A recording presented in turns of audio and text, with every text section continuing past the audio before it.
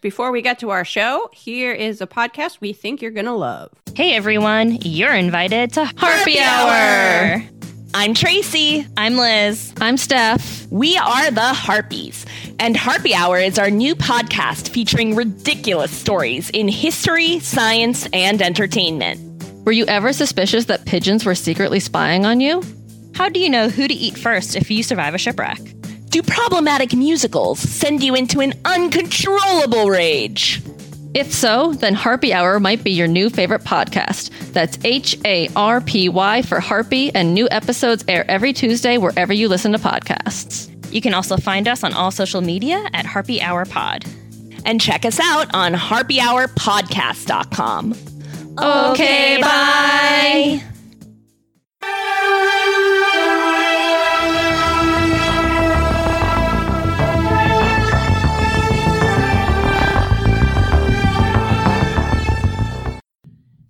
Well, Samantha, we're here to complain about the thing we're supposed to Unsolved Mysteries.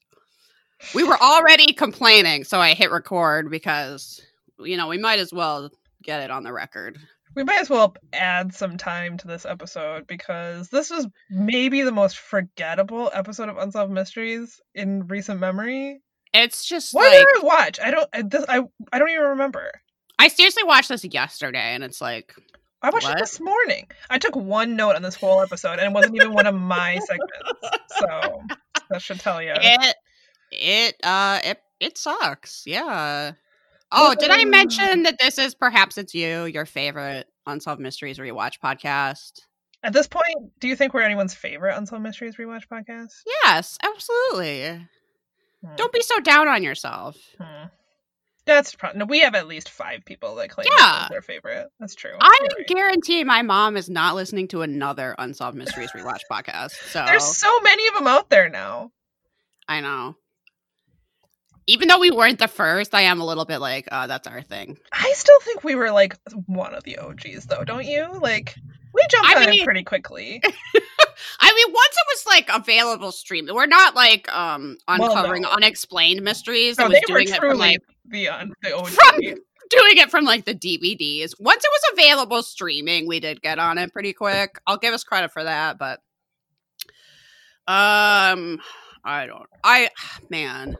the things we could be doing instead of talking about this. Here we are. Do we have any updates? I was wondering if we should talk about the nonsense at the Capitol, or it's not like I have any special insight or. No, I for sure don't. I feel like I've been doing nothing but doom scrolling for the last week. Yeah, but the quality of the doom is unprecedented, so I don't feel that bad about it. But every once in a while, I feel like I need to come up for air from Twitter or wherever I'm doom scrolling. I think everyone's in the same boat, but I don't have any good takes. I will say, if you want some catharsis, there are some Twitter accounts that are doing some incredible work trying to identify these. Yes, in a lot of ways, the shitheads who stormed the Capitol made it really easy because they didn't cover their faces, which is objectively hilarious. If you're so anti-COVID that you won't even put a mask on to hide your face when you're committing an obvious crime, that's just objectively hilarious to me. So in a lot of ways, they made it really easy, live streaming while they were doing it, posting their names on Parler with a caption, "Look at me invading the Capitol." But there are some accounts doing some really incredible work trying to identify these idiots, and the way they're doing it is incredible to me. I watched them identify this guy who had none of his face, no identifiable features showing whatsoever. All you could tell was that he had very specific tactical gear on, and so the amount of investigative work going on is being crowdsourced right now, where they identified the shirt he was wearing, and then they found a live stream from a hotel room after the fact where he had a scar on his neck, and then someone found his Facebook and you could see the exact scar. It was amazing. It was amazing. So watching these people go down in this crowdsourcing investigative fashion has been super fun. So if you want some catharsis, you could check that out. I wish I had at my fingertips some account to recommend, but you'll find them. That's been great. Once you told me that the woman from Don't Fuck with Cats, Bonnie Rubin, once you told me that she was on the case, I was like, they're all doomed. They're doomed. There's no stopping us now. It's the worst. I was originally calling it a coup, but that's like too. Like a coup is like has a plan. A coup is like organized. This is just a LARP. This is just a like criminal LARP because it's hilarious to me that they had no like real plan of what to do once they got inside. So they ended up just like trashing stuff and taking selfies like children. There's some really funny photos where they're like staying inside like these like, the ropes, the velvet ropes.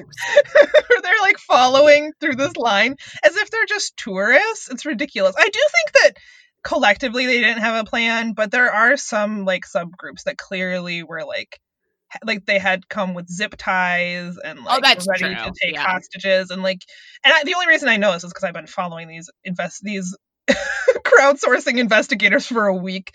So I do think there were, which is scary. It's really scary because it sort of seems like there are a lot of people taking it seriously, but also no one who could do anything about it is taking it seriously is really how it feels. Because if the FBI wanted to find out who all these people are, they could, right? It just shouldn't have to be like users on Reddit and Twitter to find these people. So that makes it a little scary, but I mean, you would think we can do about it that they wouldn't be allowed to leave. Yeah, you'd think the best time to grab them would be like while they're committing the crime, but like while a guy is carrying out the podium, maybe you could have arrested him then. You could have stopped him. Nobody asked me though. Yeah, I mean, hey, if you previously had thought we were, being too hard on cops and they were actually good at their job and they're not just a bunch of white supremacists, I think this. I mean, I can't say that any of this is really surprising. It just really kind of drives that point home. The thing that's been slowly building for hundreds of years, Yeah, it's really not surprising to anyone who's actually been following what's been going on in the right-wing spheres. So it's cool that it was just allowed to happen. Yeah, because the cops were like, "Oh, hey, Fred." Hey. Like they're buddies. They all know each other. Come on. Yeah. Well. But the idea that you would think, like, oh, this is a revolution. We're going to break inside the Capitol. Yeah, what are you going to do once you're in there? I'm going to pose for a photo at Nancy Pelosi's desk. Like, oh. You're not gonna like instill a new government, or it's like, no, I'm probably just gonna like knock a bunch of papers on the floor. Okay. Yes, there's a performative aspect to it for sure, and I've seen articles to that effect where it's like they're just in there taking selfies, like this is just a performance for other white right-wing dum-dums. Yeah, most of them don't know what they're doing. And some guy was talking about how like he like got on a megaphone and was talking about how like everything was gonna be half off. He was like declaring some sort of sale. I don't know. That's what I would do if I started a revolution. Everything's unclear. Everything. I was just like, what are you talking about? Look, he stood for something. All right. I mean, that guy had more of a plan than a lot of those bozos. He was like, I want cheap stuff. I'm going to the Capitol. Like, probably head over to Marshall's, but yeah, that's already there, dude. Yeah. Be a fashionista. Yeah. Well, Anyway, we're still here. Still talking about Unsolved Mysteries. My only update is actually an apology for my horseshit audio from our last episode. Remote recording continues to be the worst, and seems to be such that you could do everything exactly the same, and from one week to another, your audio sounds completely different. I'm actually in a closet right now, so I hope, like a true podcaster, I'm in a closet, so I hope that my audio is better. Hello, editing Samantha here. Obviously, my audio, it's not better. I might need a new microphone or something. I am working on it, but we weren't going to re-record the episode. we don't have the energy for that. We're just going to chalk it up to technology's a bitch, and we hope that it's not distracting for this episode. Know that we're working on it, and I'm sorry. I sat in the closet for no reason. That was really cramped. Yeah, that kind of sucks. Anyway, hopefully we have it fixed for the next episode. Sorry. But I really did enjoy having Arden on the show last week. That's always fun. Big thanks to friend of the pod, Arden, for coming on and doing our work for us. Yeah, that was a huge relief, man. She knew a lot about Anastasia. A lot that I don't know and don't remember. And, and couldn't be bothered to research, frankly. Yeah. She really needs to start her own podcast. Yes. She's such a good voice. Oh, She's God. really good at talking, which I feel like I'm not. So that's not true, but well, she should. I would be a devoted 5 listener to. Absolutely. One of the 5 to the Arden pod. I feel like we might have said the wrong name for one of our thank yous last week. Did we? I think we needed to thank Becky. Oh, Becky, you're right. I think I said Robin for some reason. So thank you, Becky. And also, if there's a Robin out there, just like thank you too. But thank you. I don't even know who that is. But more importantly, thank you to Becky for our lovely gift.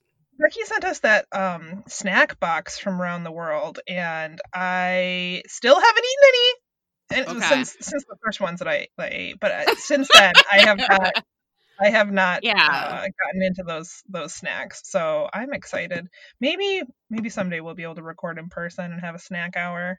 Oh my God. Okay, I actually have a snack hour update.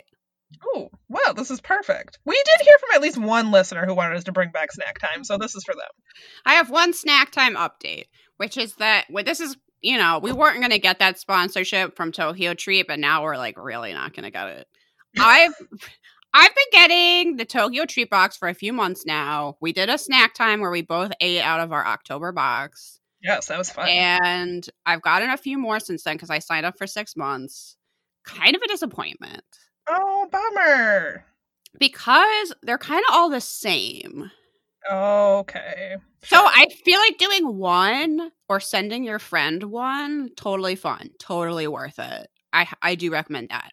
Getting more than one, okay. It kind of ruins the surprise when you're getting it monthly if it's just the same thing over and over again. I've just gotten like different things and like the same thing in different flavors, I mean. Okay. And I've gotten so many just like corn chips that just taste, I don't know, like nothing special. Where I'm just like, okay. Like, I guess I technically hadn't had this, but like, who would know? Sure. I understand that they can't put, or they probably don't want to put a lot of like chocolate things or melty things in the box. So I won't hold that against them. But there's also like no rice crackers.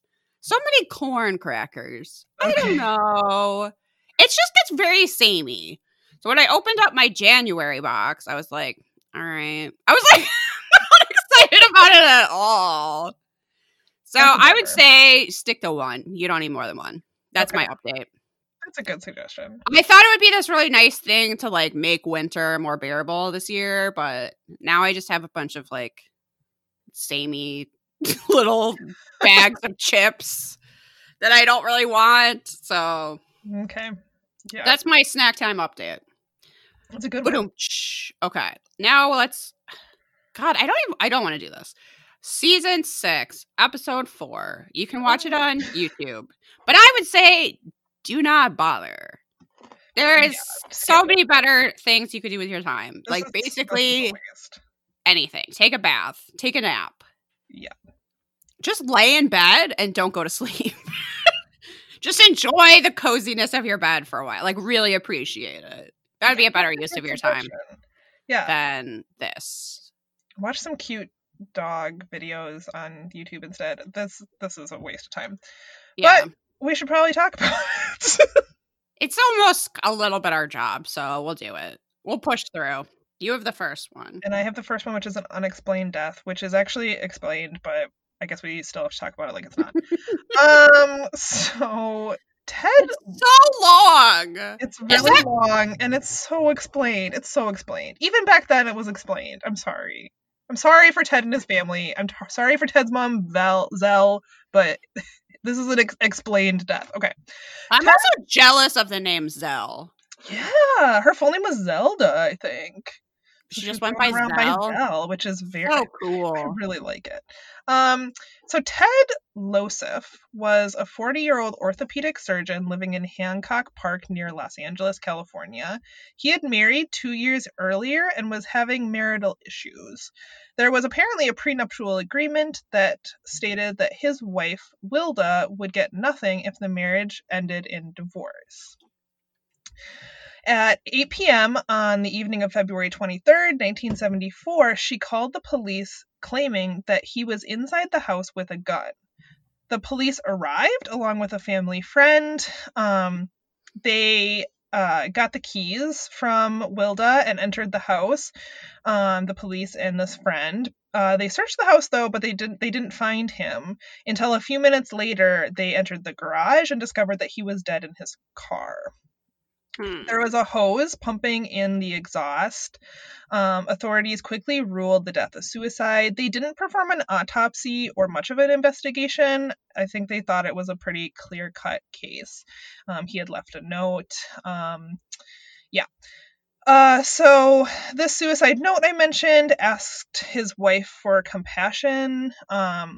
Ted's mother, Zell, however, believes that he was murdered. So this whole thing comes about because Zell is convinced that he was murdered, and the story she tells, this theory she has about how and why he was murdered is so complicated, and I just want to tell Zell, I understand you're mourning, you don't want to believe that your son killed himself, but sometimes the simplest explanation is the true explanation. And anyway, so she believes he was murdered. Shortly after his death, she met with Wilda, and Wilda indicated that she was happy that Ted was dead. According to Zell, they met at the restaurant, and she had wanted like a timepiece or something.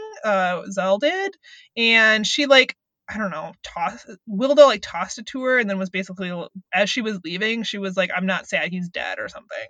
Which, I guess they were having marital issues. It's not a very nice thing to say. To his mother? To someone's mother when they just died. So, I mean, Wilda might be a bitch, but that doesn't mean that she murdered him. I don't know. As evidence goes, it's flimsy, I would say. She really was like, he didn't mean as much to me as he did to you. That's right. I was trying to remember the quote because I took bad notes. I'm glad he's dead. Yeah, and then she just awkward dinner. Bad dinner. Yeah, awkward. And like I said, so Wilda was a bitch. I don't know that means that she murdered him, but at this point, Zell becomes convinced that she had, or that she had at least arranged it. But Zell began to believe that her son had not committed suicide. She believed that Wilda was involved in his death. The discrepancies with the death scene came to Zell in a bizarre dream. Yes. Yeah. So at this point, she describes it as a vision that she had in a dream where she remembered that before Ted's death, the garage had been filled with boxes and other shit. But Ted had back surgery shortly before his death, and she says would have been unable to move all of the boxes to put his car in the garage. So she was like, well, how did he get his car in the garage? How did he clean it out? And I just want to be like, why would the murderers do that? Like, you know how murderers really like to stick around a crime scene for a super long time after killing someone. Well, they would have had to clean the garage before killing him because she said he couldn't have been able to get his car in the garage because there was too much garbage. So the murderers decided the easiest way to kill him would be to clean the garage first. Yes, murderers love to do chores. I hope that when I'm murdered, they get up there and they clean out those gutters because they're going to need it. Yeah, I mean, if I'm murdered, if they could clean up around the house before the cops get there and everyone else has to come see my dirty house, that would be helpful. Yeah. So they'll be like, wow, Samantha kept a really clean house. It's a shame she's gone. Little do you know, the murderers were in there dusting before you showed up. I don't know. So it's quite a stretch. It's the evidence. It's more of a stretch. We've seen a lot of people in denial about the death of their relatives, but the idea that just because he couldn't have cleaned out the garage, that means nobody else could have? His Or- wife couldn't have done it? Some neighborhood kid he couldn't have paid a kid $20? Like, no matter how many boxes are in your garage, you can probably push them out of the way. And if that's how you want to kill yourself, you probably just push them out of the way and drive your car find the through them. motivation. I don't know that if he really wanted to kill himself, he would be that worried about his back. You know what I mean? No. Like, he's not going to be like, I don't want to strain my back anymore because I'm getting a lot more years of use out of it. Because he's not. Yeah. So also, she remembered that the gate to the garage was difficult to move, and as a result, Ted always parked his car outside of the gate near the front of the house, except that he needed his car to kill himself. So of course he drove it in. Samantha, that gate was kind of finicky. So have you thought about that? Have you thought about the fact that would have been a little bit annoying, and therefore he didn't kill himself? Yeah, because an inconvenience is what's going to stop you. I understand that Zell is looking for reasons and looking for evidence. It's just that it's not there, and so she comes up with these. Her story of like the murderers came in the house and then they did this and then they did this and then they did this and then they did this. Like, the only way to get the facts to line up with her theory makes the most convoluted, long story that you're just like, there's no way that's true. But this, why? What? Why would? It's so much effort. It's a lot of effort. So after these, quote, inconsistencies came to light for Zell, she decided to look for more information in an attempt to reverse the ruling on her son's death. She tracked down Ted and Wilda's former housekeeper, Mary, who also felt that Ted's death was suspicious. Mary claimed that the afternoon of his death, she arrived at the home and learned that Ted was planning to divorce Wilda. This is where it starts getting a little wild and a little hard to follow. Shortly after, Wilda came downstairs in, Zell says, quote, hysterics, claiming that Ted had a gun. Mary said that she did not see a gun. Mary told Ted that she did not want to work while the two were fighting, so she got paid and then left. As she was pulling out of the driveway, however, she noticed Wilda in the street. Wilda told Mary that she was afraid to go back into the house, so Mary agreed to walk Wilda back inside so that she could call the police. After arriving back at the house, Mary called the police. However, they told her that nothing could be done because she had not actually seen Ted with the gun. Mary tried to call the Losif's home, but the line was busy. Between 3 p.m. and 8 p.m., Mary attempted to call the home 20 times, but each time she got a busy signal. Then after 8 p.m., she called Ted again, and the phone finally rang. However, Ted did not answer. So at that point, Mary decided to call the police again, and then by that time, it was 9 p.m., and the police had arrived and found Ted's body. I don't know what any of this means. But I don't think it means anything. I think people have forgotten that it was easy to think you had hung up your phone and accidentally leave it off a hook. Right. Like, it was easy Sometimes to that just... tone wasn't very loud, and you didn't realize it until you... Yes. And then it's like, oh, my phone's been busy for the past 8 hours or whatever. Or he's getting ready to kill himself and he left it off the hook. Or, I don't know. That doesn't prove anything. Yeah, and there's this whole thing about his shirts and how she never used hangers. She only ever used these... I don't... because the note was written on... A shirt cardboard. Which they never used. I don't understand what that has to do with anything. There was also, like, some vomit found on the bed. Like, Mary found some, like... She didn't call it vomit, but she called it, like, this mustard colored gross stuff on the sheets, and then when she washed the sheets they disintegrated, which I don't know what that has to do with anything. And the autopsy revealed that he had vomited before his death, but it wasn't like despite how much vomit the autopsy said that he produced, it wasn't like found on him. So then that came to this theory that he like was attacked in his bed and then put in the garage. And it actually explains why he's changed his clothes, is that he threw up. Right. And changed his clothes before killing himself. It's not that... Well, and Zell is suspicious because apparently Wilda told Mary that it was actually the dogs that had thrown up, and I don't know. Okay. Well, first of all, she's not going to know if it was her husband's vomit prior to killing himself. She wasn't there. So she's probably just guessing. Oh, we have dogs. That's probably from them. They make a mess everywhere. Just why are you asking me about this? Wash the sheets. And then she does such a bad job washing them that they like explode. And I still do not understand what that is evidence of, but that is evidence of nothing. Yeah. So this is what Zell believes happens. She believes that shortly after Mary and Wilda left the house, Ted was attacked by at least 2 men. She believes that the men were close to Wilda. They presumably entered through the back door, which Wilda told them was unlocked. The autopsy indicated that Ted had been in a struggle. Zell believes that the men took Ted to the guest bedroom, which is where the vomit was found, and forced poison down his throat. One of the assailants... Why? Then that's such a hard way to kill someone. They forced poison down his throat. Then one of the assailants took the phone off the hook, which explains why... This is Zell's idea of what happened, which explains why Mary couldn't get a hold of them, in order to signify to Wilda that the attack was in place. This was, a message to Wilda that the phone was off the hook. They then cleaned and undressed Ted and put him in different clothes that Mary noticed the clothes that he was wearing.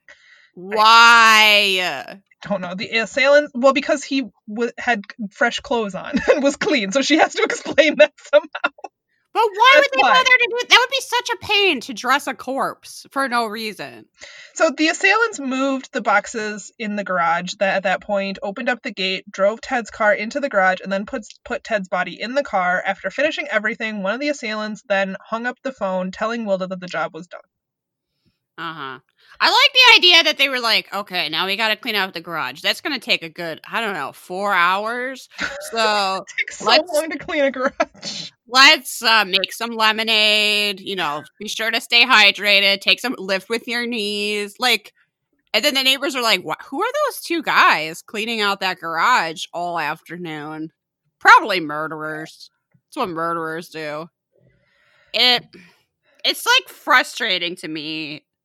It's frustrating to me that we had to watch this.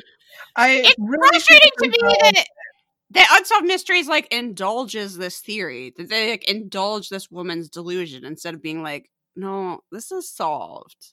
Right, because at the very end, Zell says something that I think is really telling, which is that if my son's death could be changed to homicide, and we could find... Because Wilda ends up dying, I believe, in an overdose at that point, but she still wanted them to find the quote-unquote murderers. And she says, if we were able to find them, then I could finally have peace or something. Which, clearly, she's feeling this unresolved... Right. She has all these unresolved emotions surrounding him killing himself, and she thinks that she could get closure if she was able to find out that he was murdered definitively. So I think that's really telling. She's clearly, obviously the story is absolutely implausible, but she's reaching for something. So in March of 1982, the Los Angeles County coroner did order an inquest. At the inquest, a friend testified that the suicide note was written by Ted, but that Ted had written the note 2 years earlier following an argument which was much earlier in his marriage. The inquest ultimately ruled that Ted's death was a homicide. On May 1st, 1983, and I think the main evidence of that was that he had written the suicide note earlier. That's it. I don't know. Right. Which that just shows that he could have been depressed for a long time. That. Whatever. Okay, so on May 1st, 1983, Wilda died from an overdose.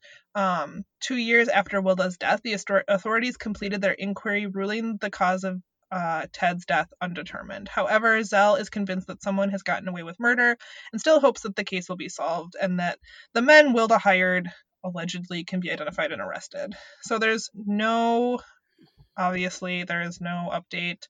No new investigations were ever done into the death of Dr. Losif, and Zell passed away in 2010. Sorry, Zell. I know. I am sorry, Zell.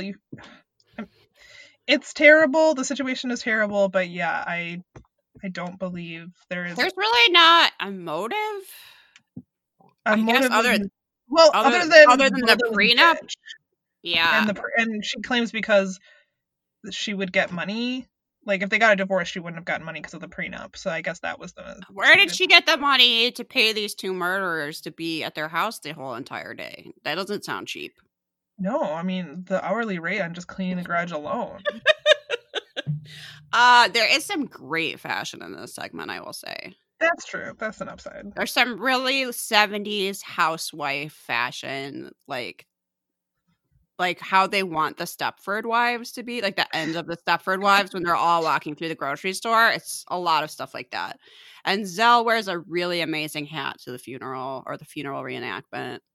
Reenactment Ted has a mustache. Okay. Which is a very thick, looks like a drawing of a mustache that I called It's Me, Mario. How have we not had that name for a mustache yet? I don't know. I do not know. Finally. Okay, so now this might annoy me even more than the one we just did. It's a treasure. Why is that? Oh, okay. The treasure. It might be I'm going to say this is my least favorite treasure that we've done. This treasure is garbage. This is not a treasure. The treasure is water. Even if it existed, this is not a treasure. The treasure is, water that may or may not exist. Now, look, I realize water is a valuable resource, and I realize that one day I'm going to die in the clean water wars. But This is just like the theory of water. That water might exist underground. That's the treasure. Also, it's specific water, not just underground water in general. Maybe there's water. Okay, fine. There might be water somewhere in the desert, basically. And we can get more into it, but I hate the dude that's trying to claim this for himself. Why is that his? It's not.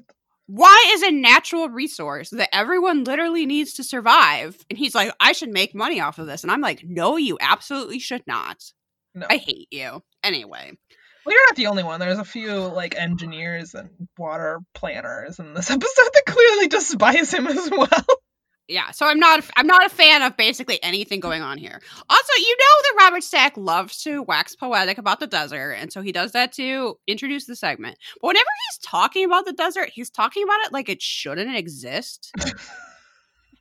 Which, like, it's an abomination. And he literally talks about the species that live there. He says that evolution has sentenced them to live there.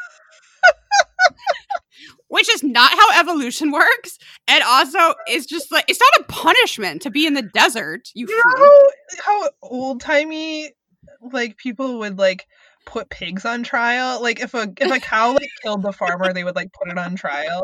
That's what happened to all, but God did it. There was, like, a little trial for, like, I don't know, sand snakes or whatever. Snakes. Yeah. They were sentenced to live in the desert. Take that, Roadrunner. You're sentenced to live in the desert. I was like, Robert Stack, what did the desert do to you? Calm down. Okay, so this is the treasure in this, as we said, is an underground river that may or may not have gold in Nevada, per some legend. And it's at the bottom of this underground cavern, and it was supposedly once found, quote, running far below the cactus and the scorpions. Poor scorpions, their little scorpion chain gang. Has Robert Stack ever been to a desert? Like, I sort of feel like no. Okay. So this is, it starts off, we hear about this guy, Earl Dorr, who, like, climbed down into this cavern through this thin opening and supposedly followed an underground river for 8 miles. And when a historian is talking about this legend, he says, he refers to it as an almost too good to be true type situation. You don't say. Because the river is also, like, full of gold. Like, you could pan for gold and there'd be tons of gold in it, and I don't know, whatever. My only note from this whole episode that I actually wrote down was from this segment, and it was when they were panning for gold, and Robert Stack calls it fancy dirt. I somehow missed that in my rage.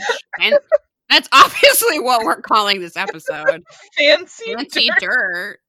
I guess if it's dirt with gold in it, it is fancy. Wow. Why does that sound like a meme to me, though? Like, Robert Stack is before his time. Is ahead of his time. Fancy dirt.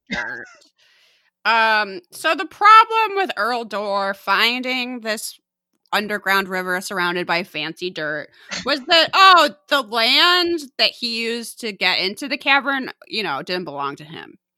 So that's the problem. The problem was that he was trespassing and us had no right to be there. So he believed he could find another way into the cavern and then decided to dynamite the original opening. Seems like a bad plan, Earl. I was also like, again, this land doesn't belong to you. Should you be dynamiting it? No, I think that for sure not. Okay, so anyway, he was never able to find a way in again, supposedly. And over the next 50 years, according to Unsolved Mysteries, people tried to find it and never could because guess what? It doesn't exist! Sorry you weren't able to find your magical underground cavern full of fancy dirt. Okay, now we take a jump in time in the story, and it somehow is even more annoying when we start to hear about scientist Wally Spencer, who studied space shuttle photographs of the Earth that were taken in the 80s, and he thought he saw an ancient riverbed through the Nevada desert that would be, though dry, would be evidence of oil today. So he invents this thing that supposedly can find oil by finding places where the Earth's natural emission of radiation is being blocked. This is his, like... I don't care. Yeah, who does? So this was, like, his invention. He came up with this way of supposedly finding oil. But according to Wally Stack... According to Robert Stack, Wally had little known brother, Wally Stack. Wally Stack. No one liked him. Wally had no idea if his device actually worked.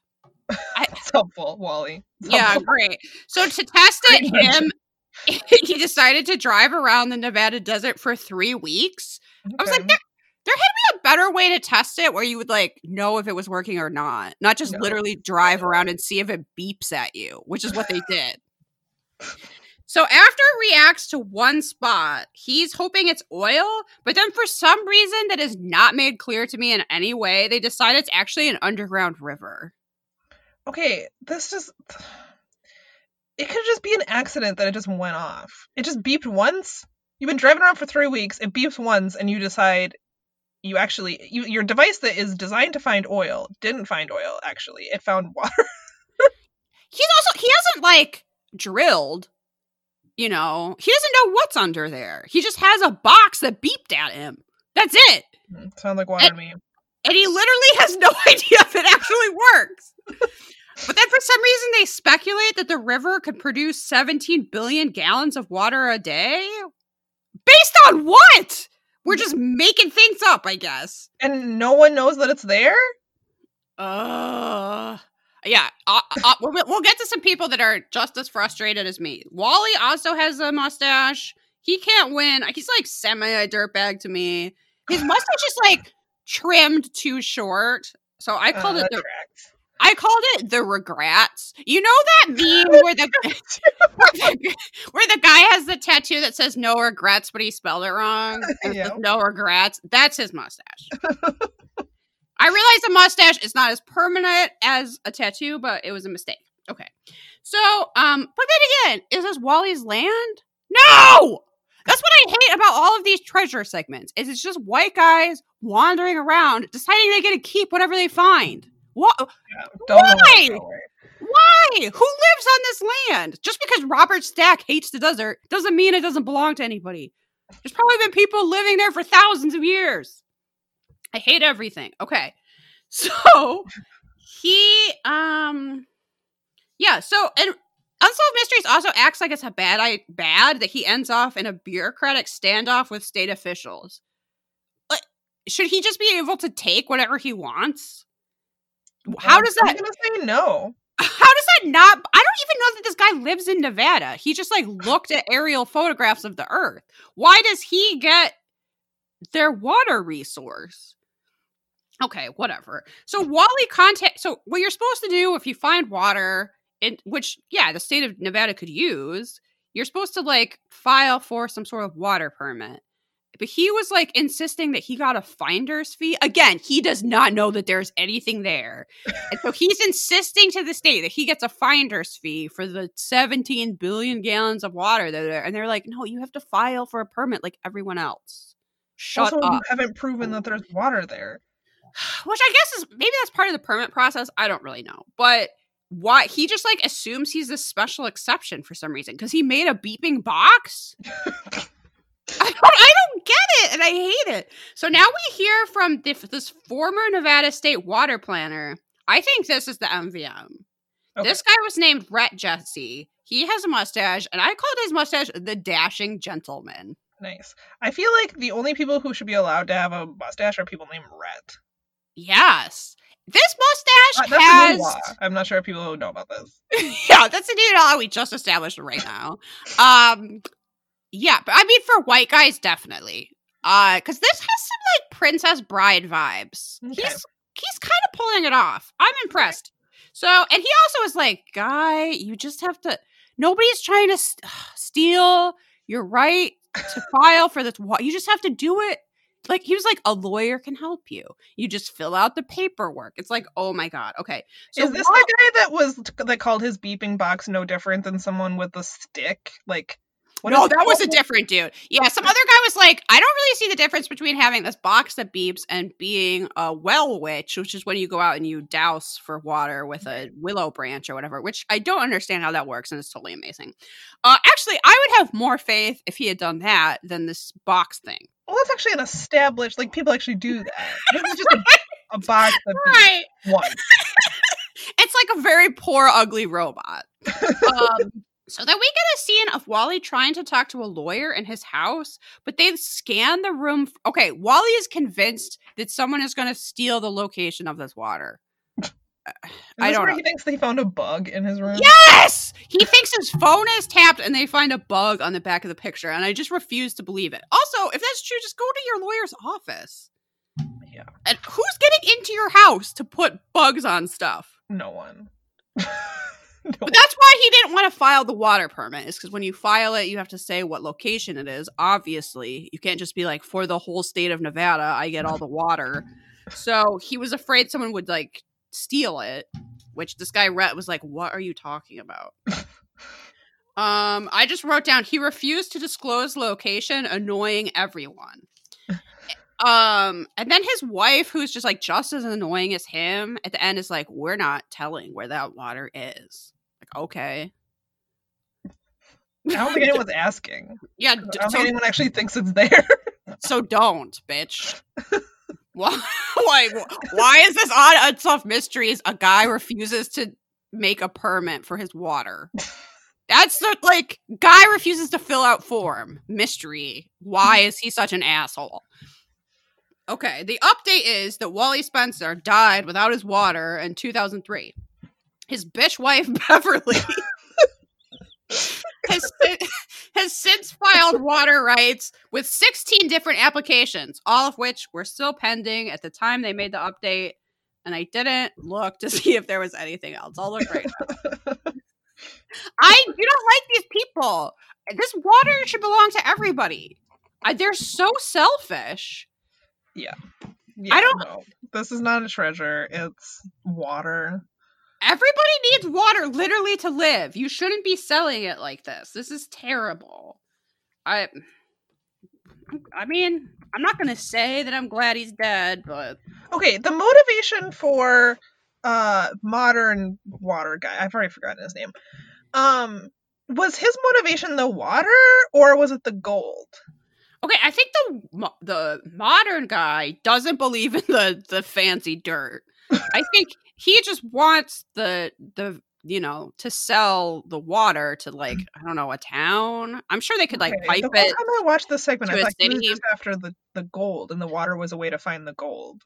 I think he literally just wanted water. Maybe he was gonna sell it to Nestle or some shit. Okay, yeah. There's no further update on Unsolved Mysteries Wiki. they do have a few articles I refuse to read, such as quenching the thirst of the West. And has Rocket Engineer really found a river? No! What a waste of time. Yeah. This whole episode is. I'm gonna go pour a cup of water on this guy's grave. Here's your river.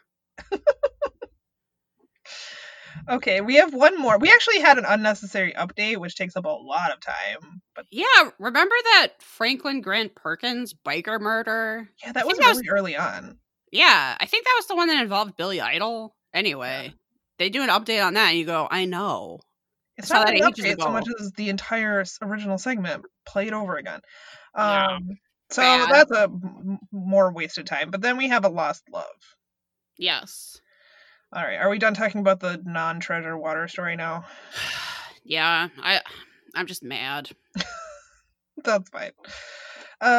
Okay, so then our last segment in this episode is a lost love. We are looking for Christopher Kurowski, who is the son of Helena and Apollinary Kurowski, and brother of Michelle Kurowski.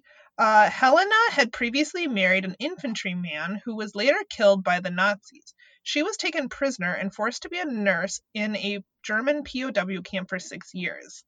Shortly before the end of the war, a German soldier helped her escape. She was in Austria, which was then occupied by the Allies, when Apollinary picked her up. He cared for her, and they fell in love and were married. The Kurowskis stayed in Austria, and in October 1946 adopted Christopher.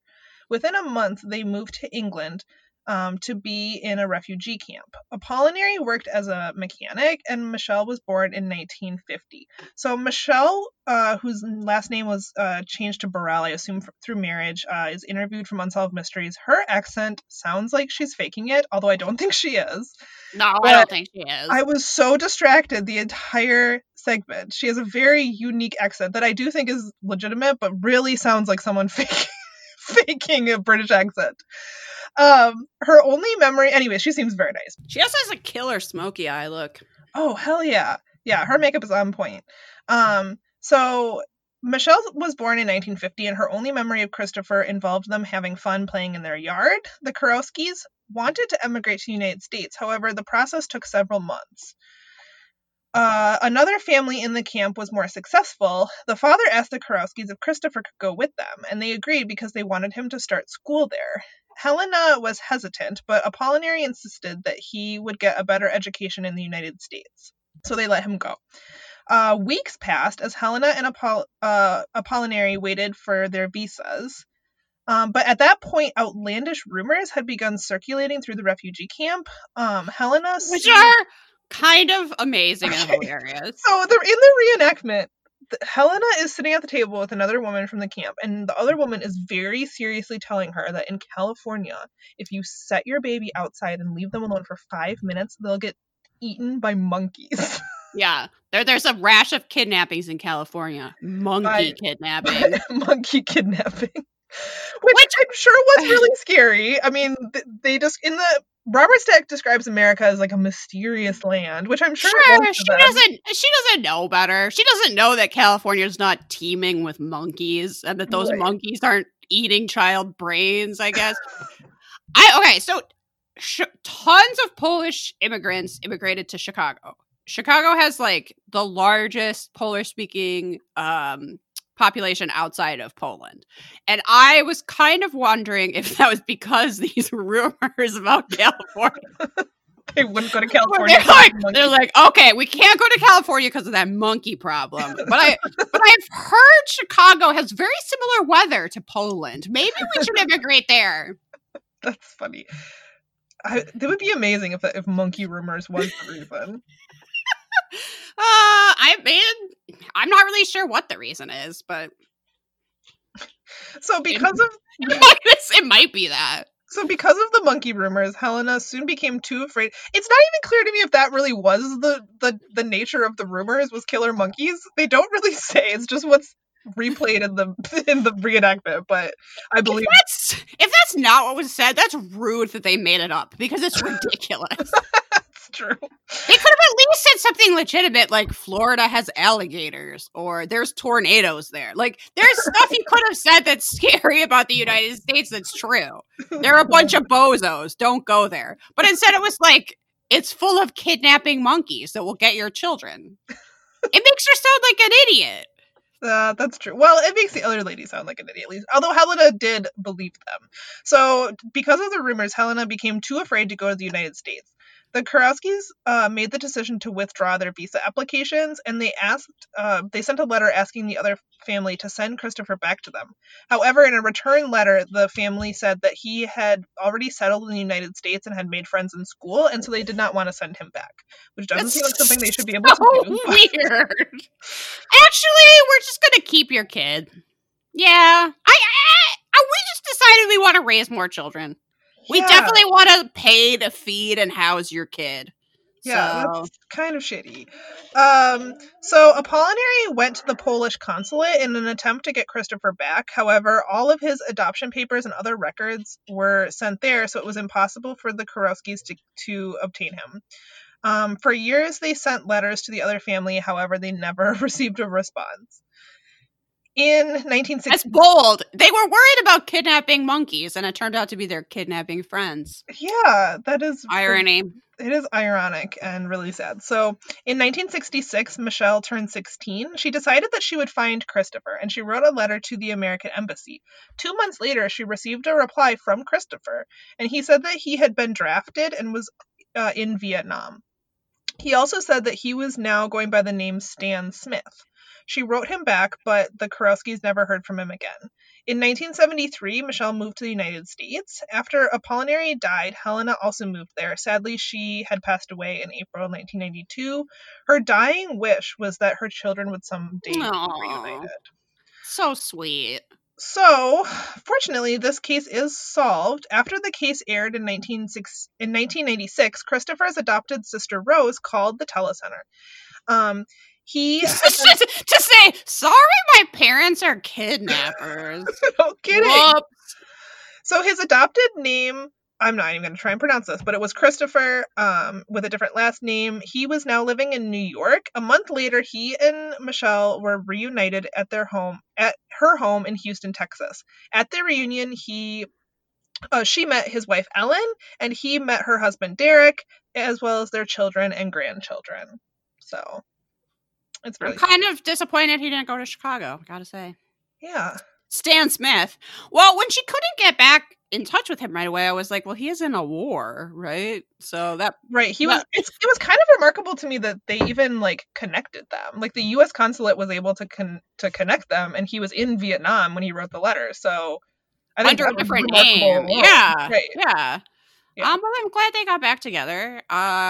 I hope there's... I guess there's probably not really an explanation for the kidnapping. Just, we got used to having Christopher around, so... No dice. You can't have your own child. Yeah, sucks. Wow. But believe it or not, folks, that is the end of the episode. That's all you get. Thanks, Satan. Okay, should we rate it? Yeah, sadly we have to. Mysteriousness? Is there water? I don't know. This one wasn't that mysterious. The first one, not mysterious to anyone except Nell. That treasure is dumb and also not mysterious. It is. Our rivers real? No, thumbs down. This is not mysterious at all. And I generally don't find Lost Loves to be mysterious necessarily, so yeah, thumbs down. Reenactments? I did think the reenactments were good. Okay. I don't really have a feeling on them either way. I mean, they weren't that. I'm not going to remember them, but that's just because this whole episode is boring. But... I actually really liked the reenactment of the murderers cleaning out the garage. Or them rushing in and attacking him.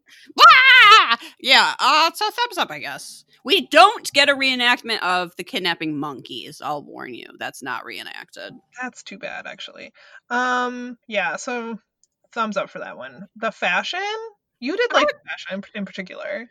Yeah, I think particularly the first segment had we got a variety of 70s looks between the reenactments and some still photographs. I'd give it a thumbs up. It's not like an enthusiastic thumbs up, but it's better than usual. And Robert Stack? hates the desert, is barely there. Calls dirt fancy. Yeah. Do you think that at Robert Stack's house there's only fancy dirt? I Like assume so. his garden is full of gold. Yeah, I mean, I'm gonna say thumbs down. I think he was phoning it in for this. I think this whole episode is phoned in. Yeah, this wasn't his best episode. No. Okay, in our Robert Stack scale of 0 to 5 Robert Stacks, how are we gonna rate this one? I mean, Your Lost Love isn't terrible, but It's everything fine. else is bad. So is that a 1.5? Is that a 2? I'm never gonna watch it again. The thing of it is like I didn't. The water one is frustrating, but it's not an episode that I'm gonna remember with like overt hatred. I'm probably just gonna forget about it. So I don't know if that means it's like a 1.5 or 2. I guess that means it's a 2. Okay, It's not special enough to be in the 1 category. that's true. Yeah, okay, that's yeah, that was a 2. That was a 2. Wow. I just can't believe that Wally guy. Yeah, So selfish. What a creep. yeah. I'm glad he had a bad mustache. And I'm glad someone with a better mustache came on TV to talk about how he could just fill out some paperwork and it wasn't that big a deal.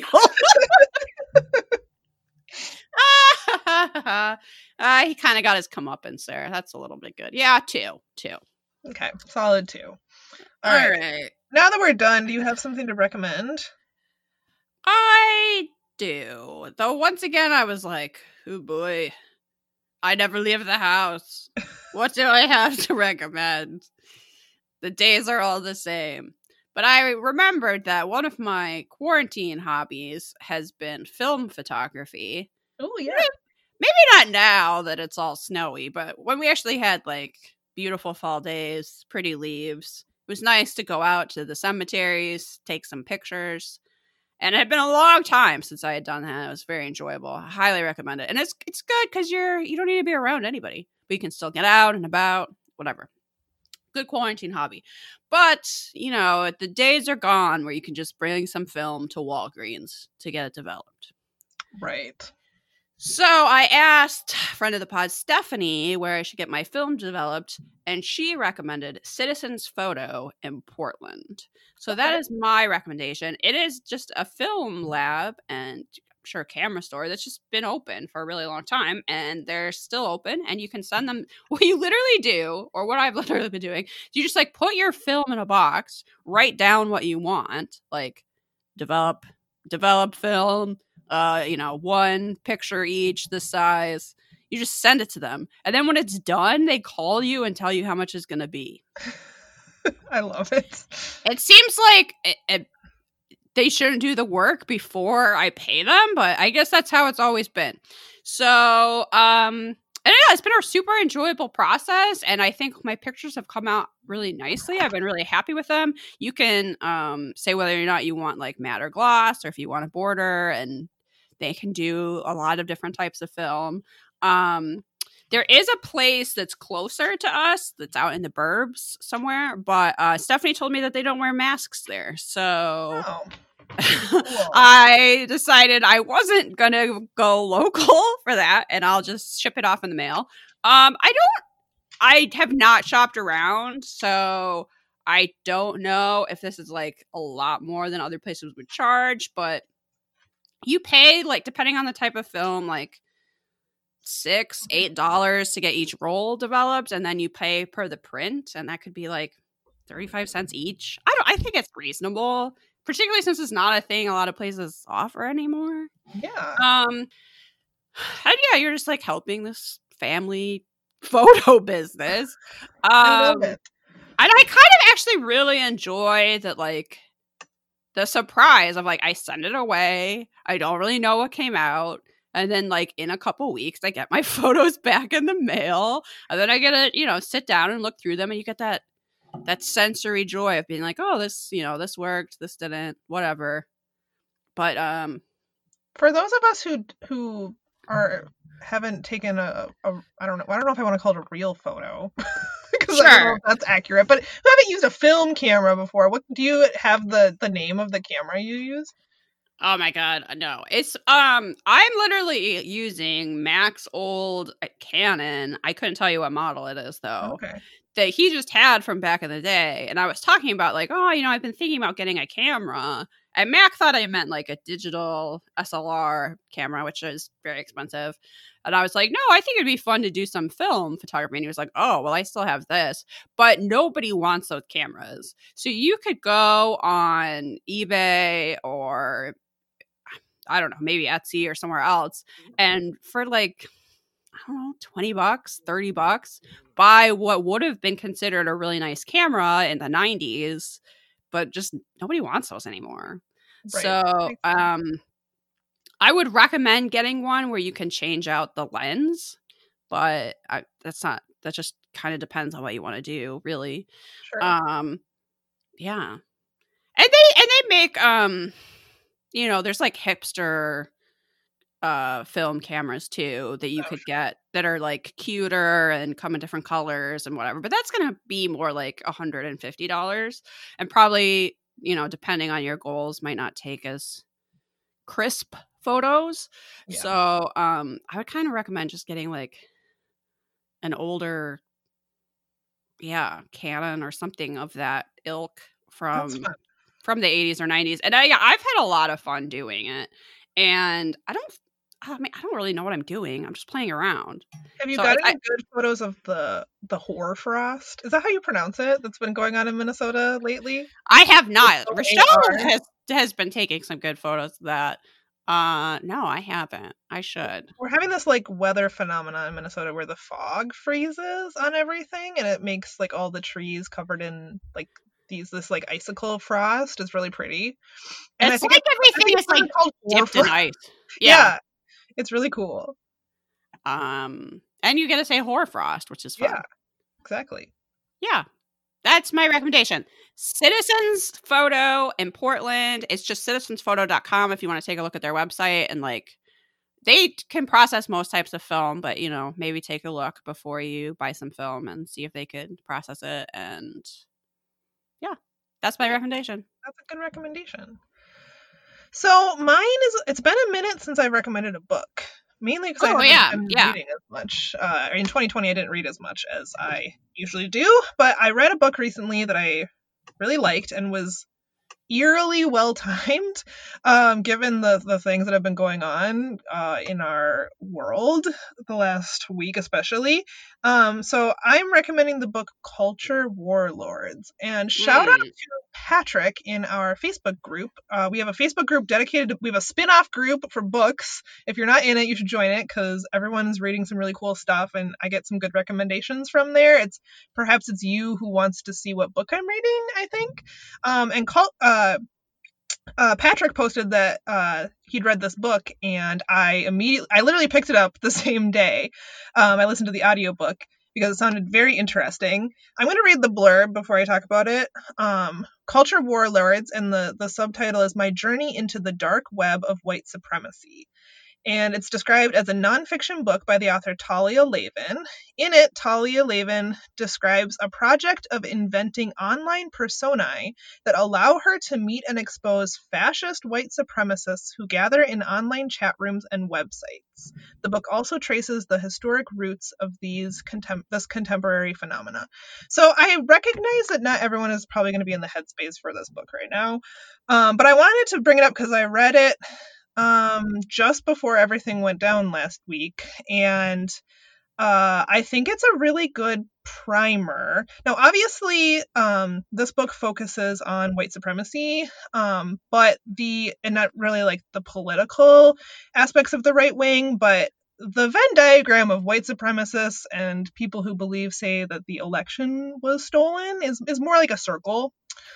You don't say. I think this is a good way if you're up for it and you're feeling kind of overwhelmed, trying to understand how we got to a point where right-wing shitheads are storming the U.S. Capitol. I think this may be a good place to start. Now, like I said, it's not all-encompassing, but it gives you a good idea of who these people are and how they use the internet to organize and spread their hate. And Talia Lavin's story of this project she set out on is also it's deadly serious, because there is, like, I think Patrick in his post in the Facebook group mentioned, like, that they have a body count, which they absolutely do.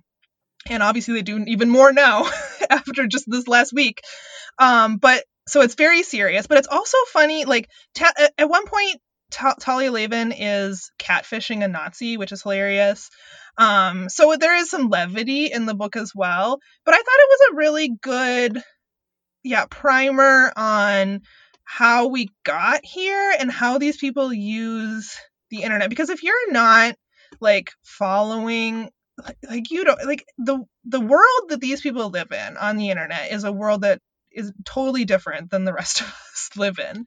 And no one wants to go into those spaces. And Talia Lavin does it. She invents these persona, and she goes and she interacts with these people, and really finds out what they're doing and how they are spreading misinformation and hate. And it's scary, but also really enlightening. There's a whole section about modern anti-fascist organizing, which I think would be really informative for a lot of people. It's sort of towards the end of the book.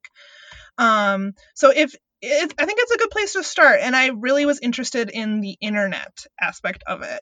After I read this book, I was interested in finding other books about, like, the dark web, and I haven't really found anything that scratched that itch yet. So, but yeah, that was sort of where my motivation for reading this book came from, and I thought it was really well done. And if you listen to the audiobook, Talia Lavin narrates it and does a really good job.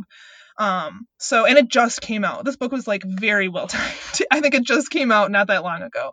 So it's newly published, and I do recommend. I know a lot of people probably aren't gonna have the stomach for it, but if you're trying to find some sort of, like, I don't know, some sort context. of context or something to kind of, like, get a better understanding, I think this might be a good place to start. That sounds good. Catfishing a Nazi too is just, like, chef's kiss. It's so good. It's so good. Man. You gotta to get those wins where you can. So I enjoyed it. Well, that's a solid recommendation. I also want to tell people, to remind people that we have an Animal Crossing group. Yes. And that I'm looking forward to an upcoming event we're going to have in that group. So yesterday, I amused myself basically all day by finding out that there's a very unpopular Animal Crossing villager named Wart Jr., who is a frog that no one wants because he's ugly, but his have name... to explain villagers to people who might not play Animal Crossing. Oh, yeah, okay. So people are probably like, what is she talking about? So when you play Animal Crossing, you have a little island, but animals, it's Animal Crossing. Animals come as your villagers, and they live on the island in little houses with you. And you can, there's different characters that could be these villagers that come. And some villagers are highly sought after. Like, people pay actual real world money on eBay for certain villagers that, like, maybe you can't. So you can get these little amiibos, and you can, like, force villagers to come live on your island, but you have to, like, actually buy those from, like, Nintendo, or they sell knockoffs. But, like, some villagers don't have them yet because they're like new. And so people, like, trade villagers on these, like, these marketplaces. It's wild. So some villagers people really want, and it's normally really cute ones, like a cute little cat with 2 different color eyes. And then there's less sought after villagers. Yeah, one of my OG villagers when I first started was this purple frog named Diva. And I hated that bitch like nobody's business. And everyone hates Diva. She's the worst. She's ugly. She's rude. I don't want her on my island. I would give her bad gifts in the hope that she would just move away. But I gave her a moldy dress and she hung it on the wall. I gave her some seaweed and she just left it on the floor. Anyway, Diva's long gone. But I was thinking about I need to shake up my island. Let me look into some villagers I could get. And then I was considering getting this popular villager, Tangy, a cat who looks like an orange. Mm-hmm, mm-hmm. And while I was looking for other villagers I might want, I came upon Wart Jr.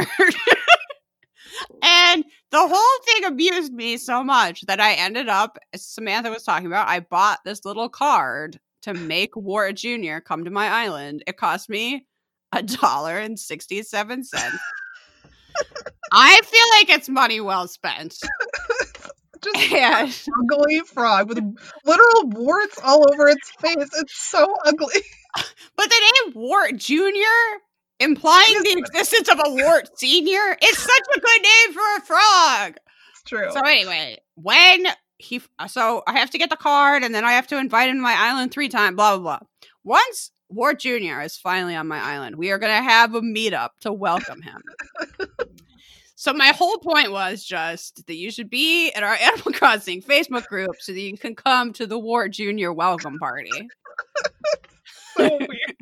This is so weird, and I love it. Yes, please join our Animal Crossing Facebook group. It's really fun. I feel like my interest in Animal Crossing has like waned slightly, but every once in a while I get like a burst of motivation to like do something else. And that's why I've gotten a little bit bored. That's why I was like, I need to shake it up with something new. Wart Jr. I told the king about it to Arden, and she was like, I have never heard of this character. Are you sure this is even in this game? And Arden is like an Animal Crossing aficionado. Arden has 2 islands and is always on Reddit, like trading items. And yeah, if Arden hasn't heard of Wart Jr., you know it's a very unpopular villager. Good old Wart Jr. What if he's my favorite? No, he'll never replace Claude for me. Well, what if he's my favorite? My favorite villager. He could become your second favorite, maybe. I have a hard time believing you're going to fall. What kind of personality does he have? Is he grumpy? Yeah, he's a cranky. Okay. Yeah.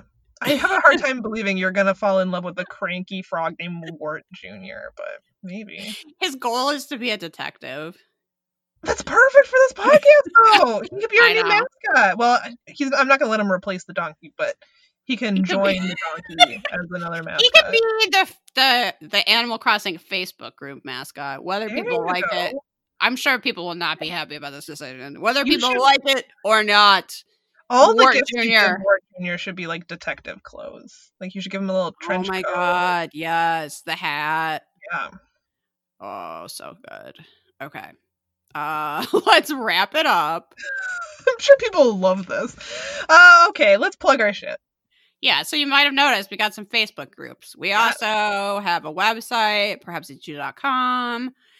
We keep our recommendations there. There's also a contact page. If you have had a paranormal experience, if something spooky has happened to you, we would love to hear about it. Send us an email at perhapstopodcast@gmail.com, or if you would have a psychic dream. We want to hear about your psychic dreams. Absolutely. Even if that psychic dream suggests that murderers cleaned out a garage, I want to hear about it. I kind of extra want to hear about that. But anyway. We need some new 5-star reviews. It's been a little while. It's been a little while, and our egos are shrinking. So that's unacceptable. So leave us a 5-star review on Apple Podcasts or Podcast Addict or however you get your podcasts. And be sure to subscribe, a thing I never say. Be sure to sign up for our Patreon if you want to hear us talk about the reboot.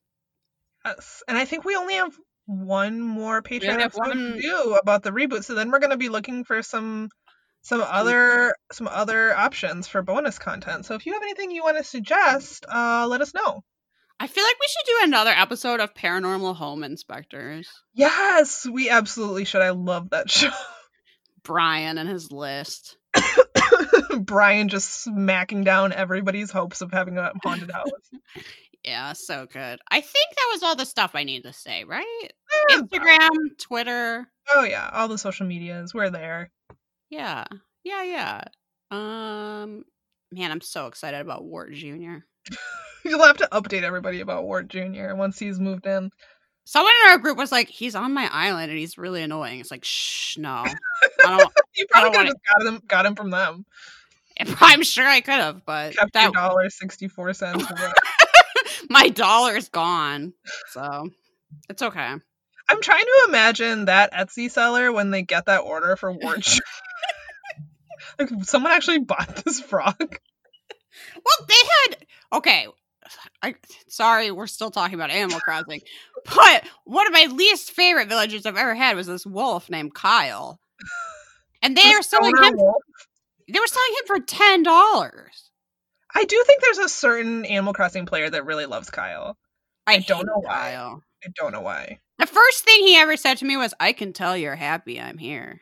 Kyle is like the creepy ex-boyfriend that it was a really bad decision. You kind of want to forget that time of your life in college. It's like if you took that person and made them a cute video. He's not cute, but if you put him into a cute video game, like why anyone would do that, I don't know. But that's literally this wolf. I'm not a fan at all. Nope.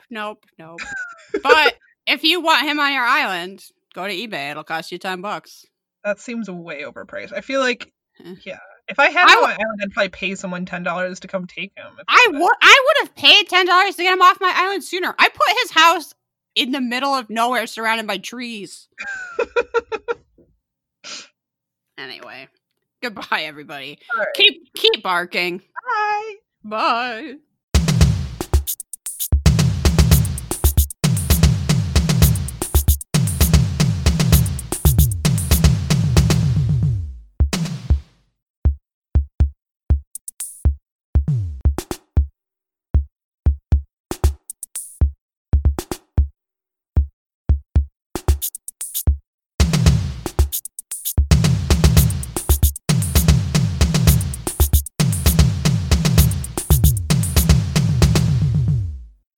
Okay, my dog does not like that I'm in this closet. I'm sorry.